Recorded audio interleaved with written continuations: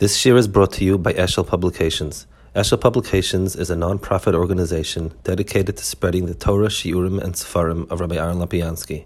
For sponsorships or more information, visit eshelpublications.com. Yes. The next lecture is going to be on something which kind of straddles both a unique facet of man and really his bonus in its own right of Kadosh Baruch Hu. As we've mentioned each time in the beginning, our broad topic now is different hisbonenus that lead a person to and confirms to a person the idea of HaKadosh Baruch Hu as we understand it. We've gone through different issues of creation, and now we're going to look at something unique to man on the one hand, but unique in the world, which really is above, it transcends men, and it is something in its own right to be misboning. And that's the following. Let's use language that many earlier works used, specifically the Ikrim just used this terminology, but it's a terminology that's not restricted to him, it's restricted to others. He says, Ahava, in the sense of positive feelings, are associated with three different areas. In other words, the word good and bad are used in three different connotations. Rosh Tevis is Ta'am, Tes Ayin Mem. The first one is Orev. That's the lowest one, and that means a positive sensation with our sensory organs. So, somebody puts a piece of chocolate in your mouth, it's good. It's a hot day and somebody puts the air conditioning on, it's good. A person is sweaty and he goes into a bath, it's good. That good means the positive physical experience. That is a good that's associated with all animals. That's a good that is very easily translated into computer language. For instance, we can say, we can tell a robot, go there. If you touch on a wall, back off. If it's clear, keep going. If it's dark, put the light on. In other words, good in a very physical sense, positive feedback, whether through the senses or whatever, that is good on its first level. The second level is called mo'il, which literally would mean effective or efficient. That's one step much further along, and that has to do with the abstract thinking that we said before. For instance, if chocolates taste good and the air conditioning feels good, not eating, working hard and sweating to save up money to buy an air conditioner and a chocolate making machine is mo'il. It's good. It's a good job. It's a good job may mean that you enjoy the lunches and the air conditioning, but usually it means that you enjoy it, that the work itself gives you the money under the conditions that you can maximize physical enjoyment. So it's an abstraction. A little kid does not understand good in that sense. School is not good because it's boring, dreary, whatever it is. And the idea that with enough schooling he can get the type of job to give him the career which will give him all the good things, the pleasant things, that's beyond the child. Because a child is very, very physical and doesn't think in abstract terms of the effective or efficient as it may be. So that is something that requires das of a person. I don't think animals have that type of das. I'm not, again, it's very hard to speak on behalf of animals. There are little experiments here and there, but they're very small little loops of behavior. For for instance, the crow will pick up a rock and break the thing with it. There is some sort of rudimentary use of A to get B, but I don't know if it's planned or just an instinct. I really wouldn't wager, and it doesn't make a difference. And that was kind of the thing we discussed last time, humans having it. What about computers? So, a computer, to some degree, you can program it. For instance, what is anyone who's used MapQuest or GPS and will ask the computer what is the quickest way to get from point A to B, what is the most fuel efficient way, what is the most scenic way, etc., etc. The computer can do it because it has a program. It can work out a program. It doesn't create programs, and that we spoke about last time, the creative thinking, but we can translate MOIL into an algorithm. That's, in other words, it's a formula. MOIL is the abstract mathematical formulations of that which is pleasant. So we can say the way to get from point A to point B is such and such and such and such, and the computer can work with it. So we have the second degree, which is called MOIL. It's an abstraction of sorts. It's not a physical reality, and a computer can't sense it, but you can adapt an algorithm for mechanical processing and produce it. It can't create it, but produce it can once you give it the algorithm. That's fine. We also are able to logically make sense of it. Why is working at a good job good? Because one sweats a little bit, and then one gets lots and lots of very big pleasures. So one needs to spend X amount of years in school, which is tough and not pleasant. But if you add up at the end of the life the pleasant sensations versus the not pleasant sensations win, or at least we assume that's the way it happens, and everything is very, very good. That is the world of MOIL. Then there's a world called Tov, which means good in the moral sense of good. In the most absolute way you talk about good. This is good. Helping other people is good. Stealing is bad. Now, how do we understand that good and that bad?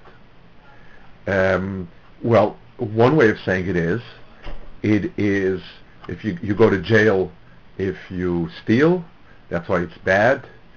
If someone else has an unpleasant sensation, which still is hard to understand why it would bother me particularly, that's a second way of saying it. The good is either because everybody widely respects you, or everybody says, wow, you're great, or it produces in you pleasant sensations. When you do good things, you tingle all over and you feel really good about yourself. So we can take moral good and translate in terms of some sort of physical receptiveness. I think most of us would be highly, highly, highly uncomfortable with that definition. We would say it, we would really think that that's stretching it. In other words, the logic of if you help other people, they will help you, it might be true, but we definitely don't think that volunteering to help people is the equivalent of an insurance policy, and that's all there is to it. We feel uncomfortable. So there's a second train of thought which goes like this. It is like the second type of good.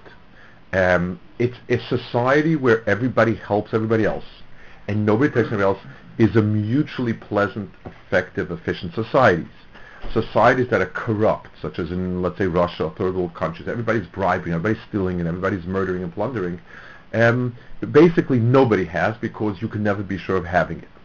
So the effective way to run a society is by having, the best way to run a society is by having everybody doing the good things.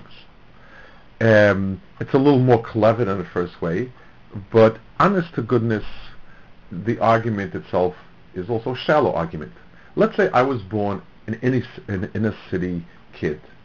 um, no known father, mother on drugs, zilch money, no education, and not even inclination. I'm not out, and I have no money, played with gangs and so on. And I can steal somebody else's money. This guy is a multimillionaire, and I can pocket $500,000 of his. It would barely make a dent on his fortunes. The argument that how would you like it if somebody would take from you doesn't really hold much water, because I'm not going to be in that position ever unless I get some money. I'm hopeless. Yes, there's a story of the guy who made it great, but we all know that 99% of the kids are not going to make it. And the fact that for society as a whole it's much better, to be honest, I couldn't really care less. And the efficiency and effectiveness of society doesn't really interest us to such a degree. It's not the motivation for not stealing, for somebody in that position. It's the truth, the honest truth. It's not even motivation for us. Now, so what is the motivation? Because at this point we start having to think that there is possibly another dimension to the world, which is not physical, not an abstraction of the physical, but it's a reality in its own right that transcends any of the physical things in the world. In other words, no, there is, for instance, let's go back, let's use it as an analogy, something we mentioned last time. If I look around at a room with the eyes of an engineer, and everything is most perfectly efficient thing, and I don't like the room yet, something about it bugs me, I come to the realization that there is something called aesthetics that I relate to. There is an organ, quote unquote, there is a part of my brain that is turned on by things that are aesthetic and turned off by things that are not aesthetic. And it exists. In other words, aesthetics is a thing that exists because I have an organ that senses aesthetics. So I make that move. A person has in himself an organ, quote unquote, an aspect, an organ, something that we want to, whatever it is that we're going to describe it as, that relates to good and bad in a way that cannot be translated as simply a version of the other good and bad. Now, that quote unquote organ is called the conscience. Now let's talk a little bit about it. When we think about it, so we're sitting back and we're thinking about this, and we're saying to ourselves, we have pleasant feelings when we do good things, quote unquote, and let's not argue what good is. Let's take the things that are fairly common, helping other people, being honest about oneself, being modest, let's say, or whatever it is, things that are universal, not without going into any points about what are those good things, but generally I feel good about these things, and I feel bad about the bad things, about stealing, about murder, about lying, etc., etc. Now, so one way of looking at it is saying, listen, it's like aesthetics. What do I care if whether why it is that I like red or blue or symmetry or whatever it is? If you like it, do it. If you don't like it, don't do it. So by that line of argument, if it's a very subjective feeling, and the reason for it being good or bad is the feeling of good and bad, and that's all there is to it. So one person has a very quirky aesthetic sensation. So some people have to walk into the room, and one book is slightly misplaced, they can't bear it. We would think the person is crippled by his aesthetic sense, but it's fine. If you don't like it, then just make sure everything's set up and everything's fine. So if the reason for good and bad is simply the pleasure, immediate pleasure and pain, then it's really relative. The guys like chocolate ice creams. I can't say there's something wrong with you that you don't like vanilla ice cream. Whatever it is, as long as it's attainable, do it. If not, not. So a Nazi who enjoyed shooting people, well, that's what he enjoyed. Some people enjoy fishing. Some people enjoy painting. Some people enjoy shooting people. I can't call them bad people. I may fight them because I don't want to be the target of their bullets, and that's my job. But I could not say good or bad any more than I can call a tiger bad and a zebra good, even though the tiger hunts the zebra, not the other way around. Tigers are tigers, zebras are zebras. Each one's got its own nature that's installed in them. That's what they do. So a Nazi gets his pleasure from murdering people.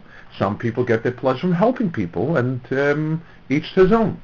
If the conscience was the reason and the end all of it, it's a quirk in a person's personality, and each one tries to do what he likes, and we do good. And so if you tell a kid, do good things, you'll really like it. You'll really, really like it. You'll be so happy. If that's the reason, if that defines it, and with that it ends, then we really have no good or bad that's objective in any sense of the word. And we certainly don't feel that way. The second level is that this is the line of thinking that the evolutionists have produced. Because the world does not contain anything more than things, and systems.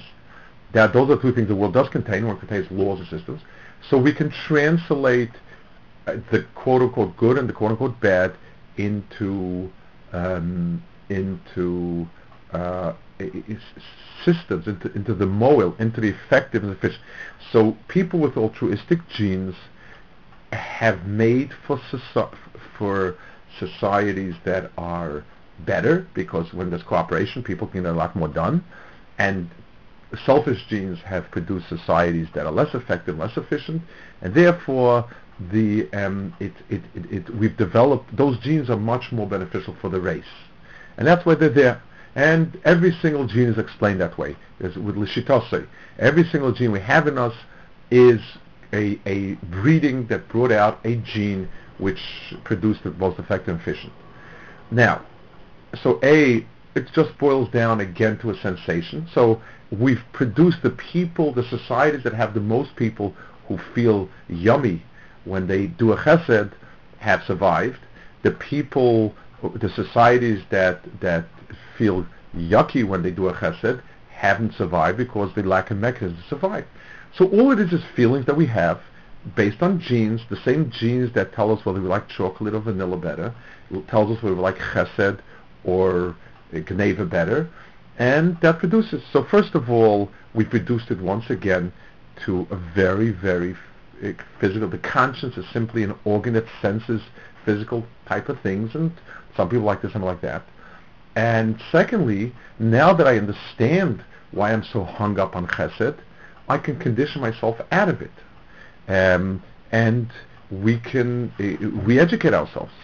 Besides which, the argument that it's better for the race gives me a tremendous key to doing something. Because we all believe, supposedly, that the race should try to preserve itself.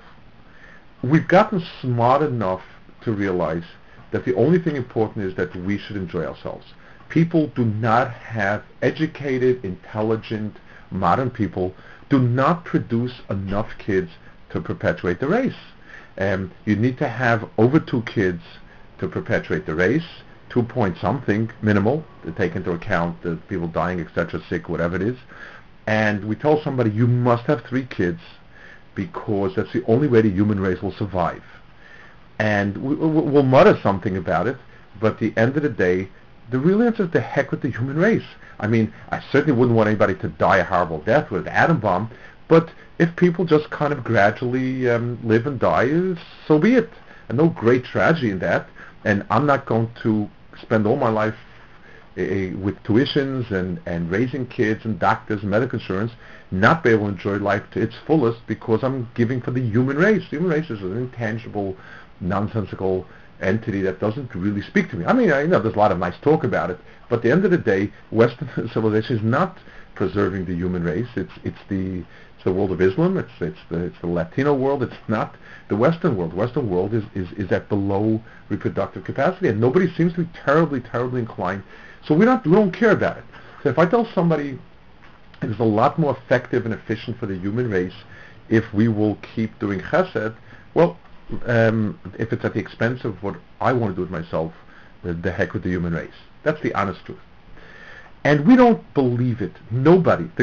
People will always get very indignant, and they say, "Do you mean to say evolutionists are not moral people? There's some wonderful, wonderful people."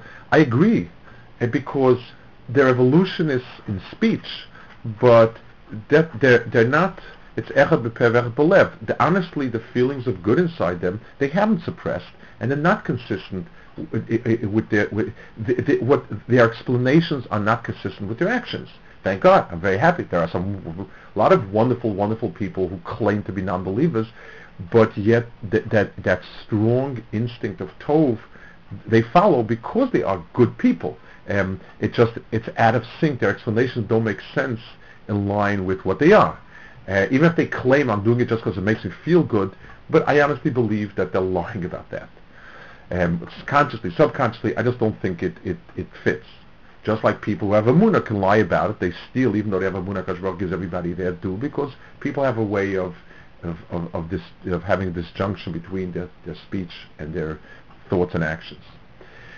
So, what is it? It is a sense that of some other good and bad that cannot be defined by anything physical whatsoever.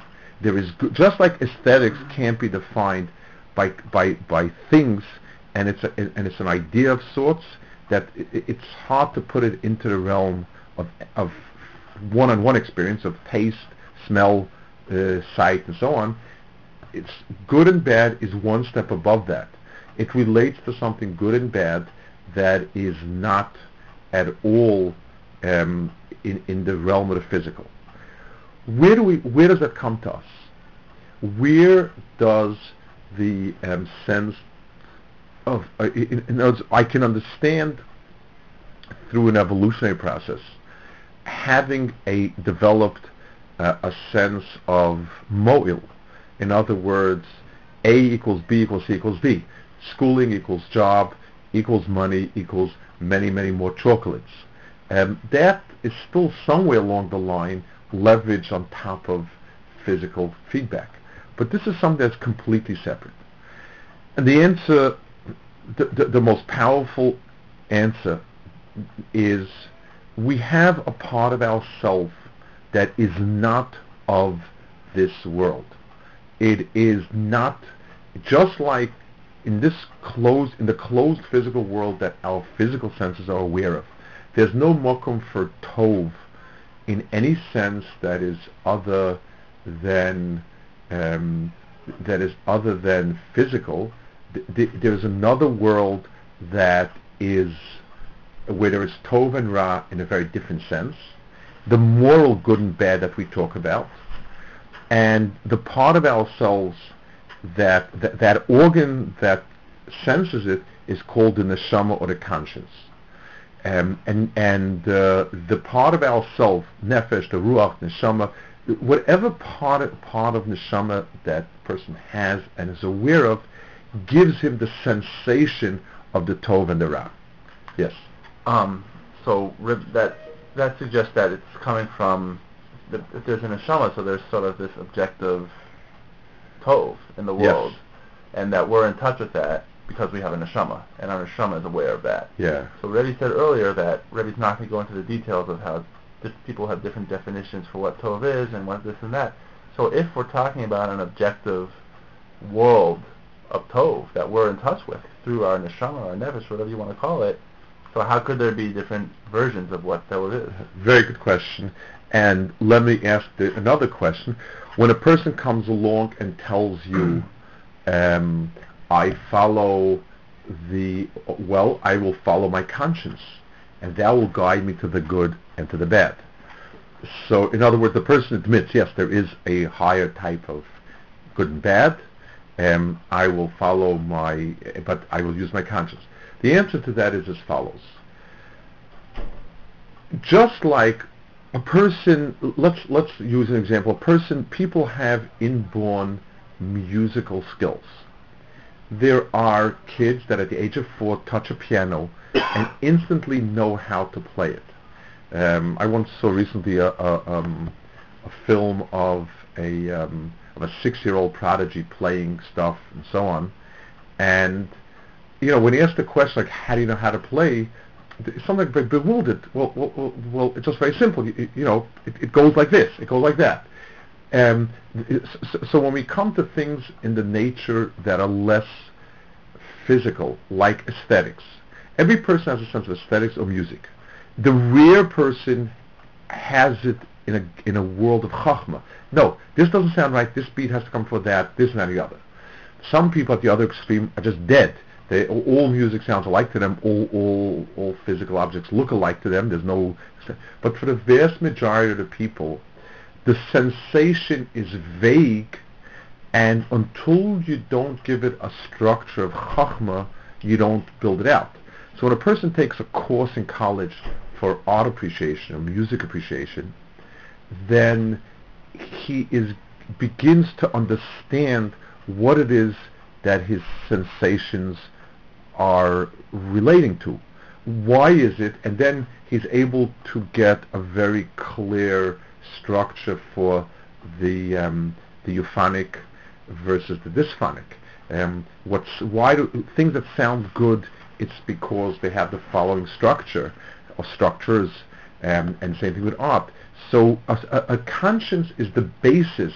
It's the sensation that feels good and bad, but we don't have a clear structure. It's a very muddled sensation, and except for the Yochid, except for the Avram Avinu, who had such a strong and powerful sense that he could build out an entire Torah, for most of us, we need to flesh it out with Seichel to give it its proper framework.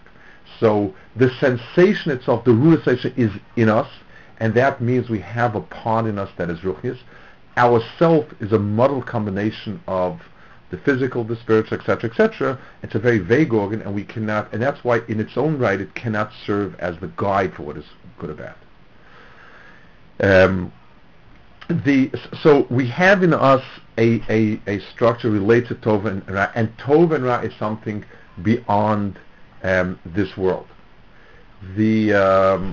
I'd like to go back one point and just give another thought experiment as how it is that we relate to Tov and Ra of the moral as being different than the Tov and the Ra of just the feeling of the conscience, or just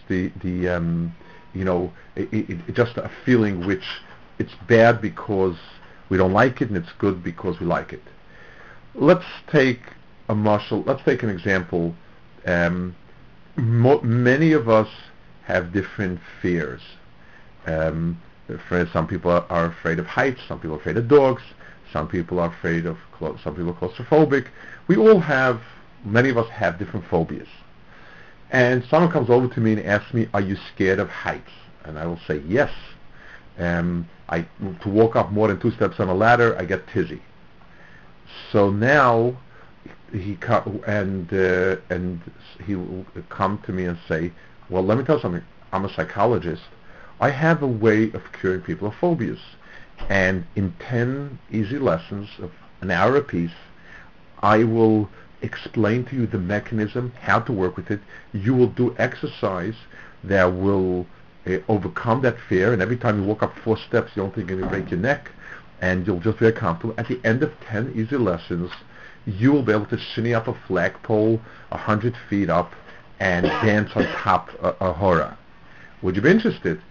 My only question would be how much he charges. I'd be very happy to do it because I recognize that this fear is curbing me, and if I didn't have it, I'd have a lot more freedom. I'd be able to shinny up flagpoles, and whatever it is. Or I'd be able, a person who's shy and he can't address a large audience, and I tell him, "Listen, it's just a fear, and I can deal with phobias. So until now, you were scared to get up in front of 100 people and talk to them. You're going to be able to address thousands without fear." People pay a lot of money for that, and they're very happy. Now, he comes along to me and says, "By the way, would you like to make a lot of money?" And I say, "Yes." And he says, "Well, people leave in a large hall, in a large hotel, there will be hundreds of coats on the coat rack. Why don't you just go to the pockets and take the wallets? Today everything's credit cards, but in the old days there was cash actually in wallets, and you could help yourself. You can clean out an entire wedding hall and come away with a few $1,000s. I'll say, well, I don't like stealing. It makes me feel yucky, and the psychologist will say, well, that's just another phobia, and in 10 easy lessons you will be able to make the rounds. You'll be able to go to New York and go from wedding hall to wedding hall, clean out all the pockets with all the wallets, and you'll sleep like a baby at night. You won't even think twice about it. Would you be willing to do it? And we would say, no. Why? Because it's terrible, it's bad. And the psychologist would say, no, you feel it's bad, you feel it's terrible, but I'm going to show you how you teach yourself it shouldn't be. Let's take something a little simpler. We spoke before about getting up in front of an audience and addressing 1,000 people. Most of us would be very, very nervous to address 1,000 people, and we get butterflies in our stomachs and we get very, very nervous, and we will say to ourselves, if I can only learn how to overcome this fear, I would gladly do it. Let's say we have an inborn sense we don't like to be chutzpahdik. We don't like to speak things that are not kind about other people.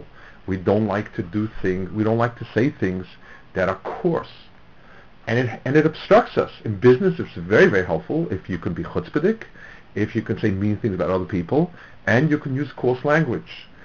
So the guy, and I'm not doing very well in business because I'm lacking, severely deficient in all three areas. And the guy tells me, well, I'll teach you how to speak publicly, no fears in your stomach. I'll teach you how to be chutzpahdik, no fear in your stomach. I'll teach you how to say kind of snide things about the competition, no fear in your stomach, etc. I will say the first one yes, the other three not. But why not? Because I feel that it's wrong. And psychologist says, well, after 10 lessons you won't feel it's wrong. But we honestly think, and I include all good evolutionists in the same thing, and all good Kofrim, they feel that it's wrong, and the psychologists who will deaden their conscience is actually castrating a positive sense out of them rather than getting rid of a negative thing. We honestly feel that, we believe it that way. And that good and bad is a good and bad that is not physical, it is spiritual. It relates to a different dimension of feelings and sensations. And our conscience is the organ, the faculty of our mind, psyche, whatever you wish, that gives us a sensation of that.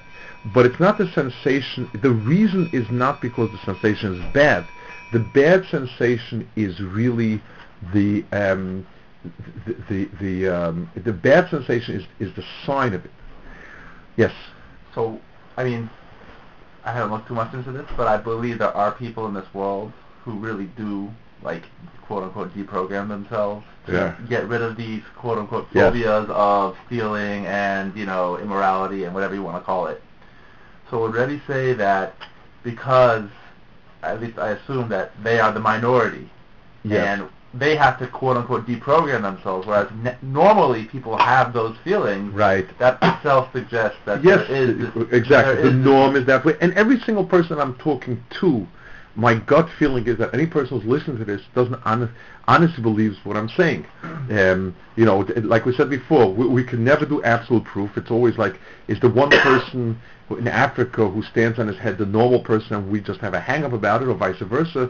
I honestly believe the norm definitely tells us very strongly that way, and the fact that people forever have looked for the answer to right and wrong, understanding it as such, and even modern day so-called non-believing scientists believe in right and wrong in their hearts for sure.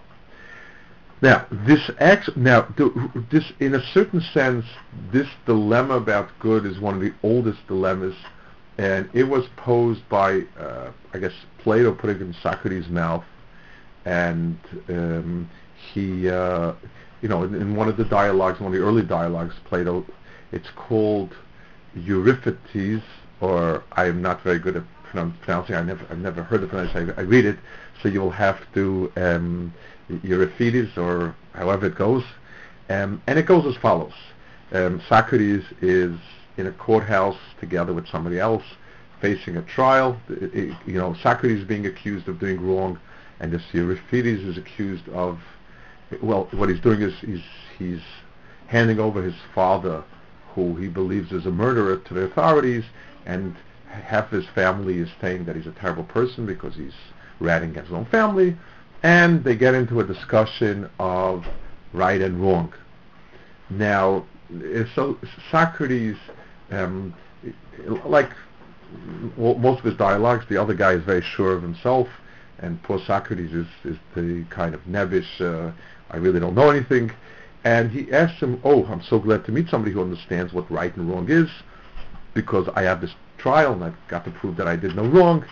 So first he gets a very vague definition about right and wrong. He says, "Well, I just feel what's right, and I can tell you immediately if it's right or wrong." So Socrates jays him a little bit about that. So the poor guy comes on to another definition, and he says, "Right is that which the gods like." That is pious. Piety, I think pious is the translation of the word, is what the gods like. Pious or good. And Socrates says it's a great definition. First thing he has a problem is that the Greek gods were always busy doing all sorts of terrible things, and everybody thought every god thought the other god's a bad guy. So he comes to the conclusion that it's what all the gods like. But then Socrates poses a very powerful question, which is really, really at the core of the truth is a question that Ariomazes still exists, and something we need to address it at some point in the framework that he has it, but I'm using it more as an analogy to what we're talking about. He said that which the gods like, that is piety. So Socrates said, let me get this straight. Do the gods like the good or the pious because it's good or pious? Or that which the gods like is good and is pious? Meaning as follows. Is good and bad an objective entity which cannot, which it's like saying it's like saying 1 and 1 and 2 and 3 and 4, which the gods can only subscribe to it, and therefore, so just like, for instance, the way we understand aesthetics or music or anything of that nature, we understand there's a world of beautiful music and things that are aesthetically appealing, and the people who have the artists have a sense of it. It's not the artist's whim and dictate that declares that this music shall be considered good music, but rather there is something called good music.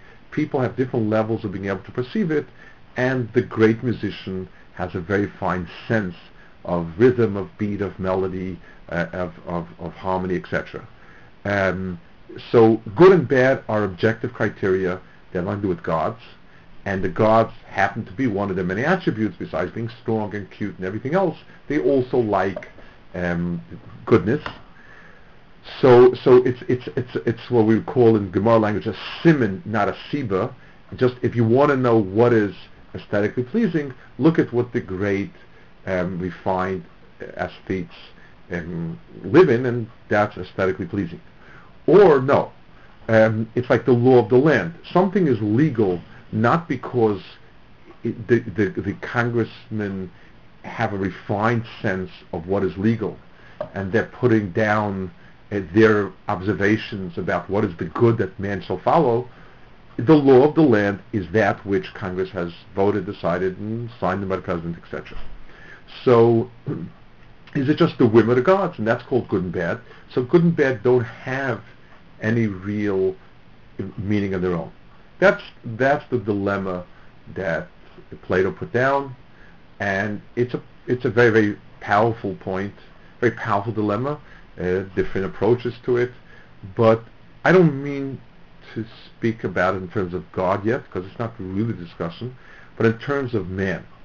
In other words, the good that we see in ourselves, the conscience, it's not, so let's reframe that in ourselves. Are the good midos u'maishim tovim good because our conscience is pleased by it? Well, that would basically turn it into the same quality as chocolate ice cream versus vanilla ice cream.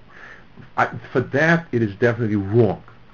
But rather, as far as humans are concerned, because it's good in a very different setting, our conscience, slash neshama, slash nefesh, is able to be pleased by it. For us, certainly the answer is that because it is good, that's why we feel a positive sense of it. So let's sum up the point that we're trying to make in this one. And in my mind, on the personal level, like I said before, everyone has his own things that move him the most. To me, of all the arguments that we've made until now, and all the points I think that we will make on this topic, to me it's the most powerful of the points. The reason is because it goes to the heart of it. Everybody's positive sense towards Torah, Kadosh Baruch Hu, religion, is based half on the personal experience, and it's because we feel tefillah, anava, hatznei leches, Torah, haskell v'yodeh osi, kedusha, all of those things, living that life, we feel very positive about it, and we also try to buttress our understanding through outside arguments. But this is going to the core of it. What is this world that I feel so strongly about? And it's not a personal quirk. What is it that makes a person sacrifice for ideals? Is it because it feels good? Giving your life up for the ideal of justice, to save the innocent victim from the murder, etc. Is it really because it makes me feel good? It's hard to say that. I mean, if you die in the process, the feeling good doesn't last very long. So that's hard to translate. Is it because for humanity it will do good? I once had a discussion, a very interesting discussion with a young person. We were speaking about, he was a young boy, 18, 19 at the time, it's a long time ago, doesn't believe in anything and so on. Fine. He was born in a traditional family, I guess. And then he was very, very passionate about fighting against apartheid. And I said, if nothing exists but what we are and what we feel, I asked him, would you go to South Africa to fight for the rights of the black people? And he said, yes. I said, why would, it hurts you that other people are being hurt there, and I understand that, but do you think it'll hurt more than you yourself being clobbered by the apartheid regime and somebody putting you in a cell and torturing you? So what's the justification of your sacrificing your feeling good for someone else's feeling good? And he thought about it, and he said, well, they are many and I'm one.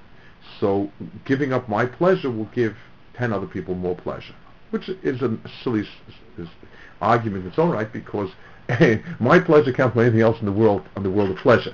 10 people eating chocolate ice cream doesn't give my mouth any flavor of chocolate ice cream. So I said, so I have another great idea for you. I said, check into a hospital. You're a healthy young boy, and ask them to dissect you and give out 10 organs so that 10 other people live. You can give your heart to one person, your lungs to 2 people, your kidneys to 2 people, your liver can go many directions, and your blood can go. So you are basically, your life is helping other people. You're not going to do that because your life comes first. I said, let me tell you what's at work. There's the concept of injustice that is above anything physical. And somewhere along the line you sense it is worth sacrificing physical existence for justice. Because justice is something that transcends it. Those are the feelings working on you, whether you like it or not, whether you proclaim you don't believe it. There's something that transcends the physical here and now. And we sense it, and we live it, and we feel good about it.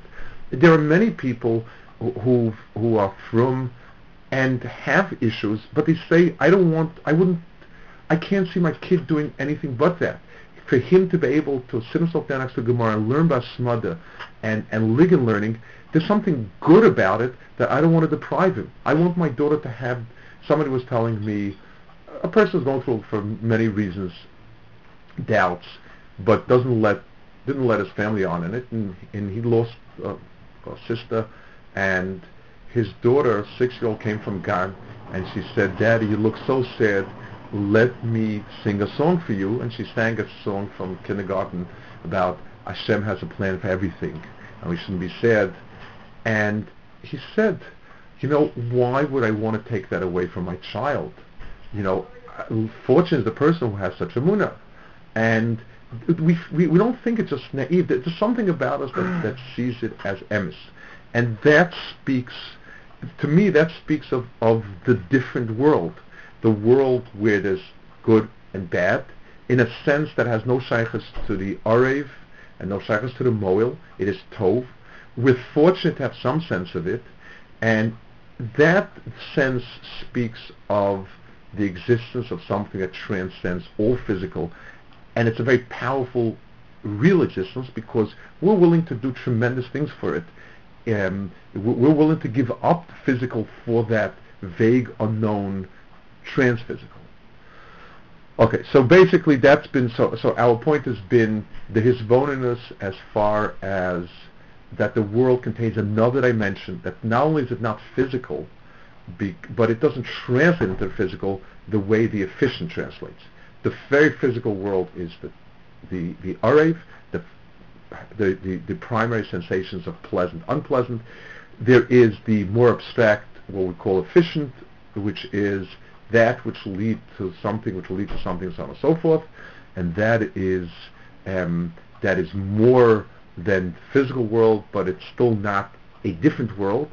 And then there is a world of good and bad which transcends all of it, and that is of the essence of HaKadosh Baruch Hu. That is the type of thing that is HaKadosh Baruch Hu. Okay.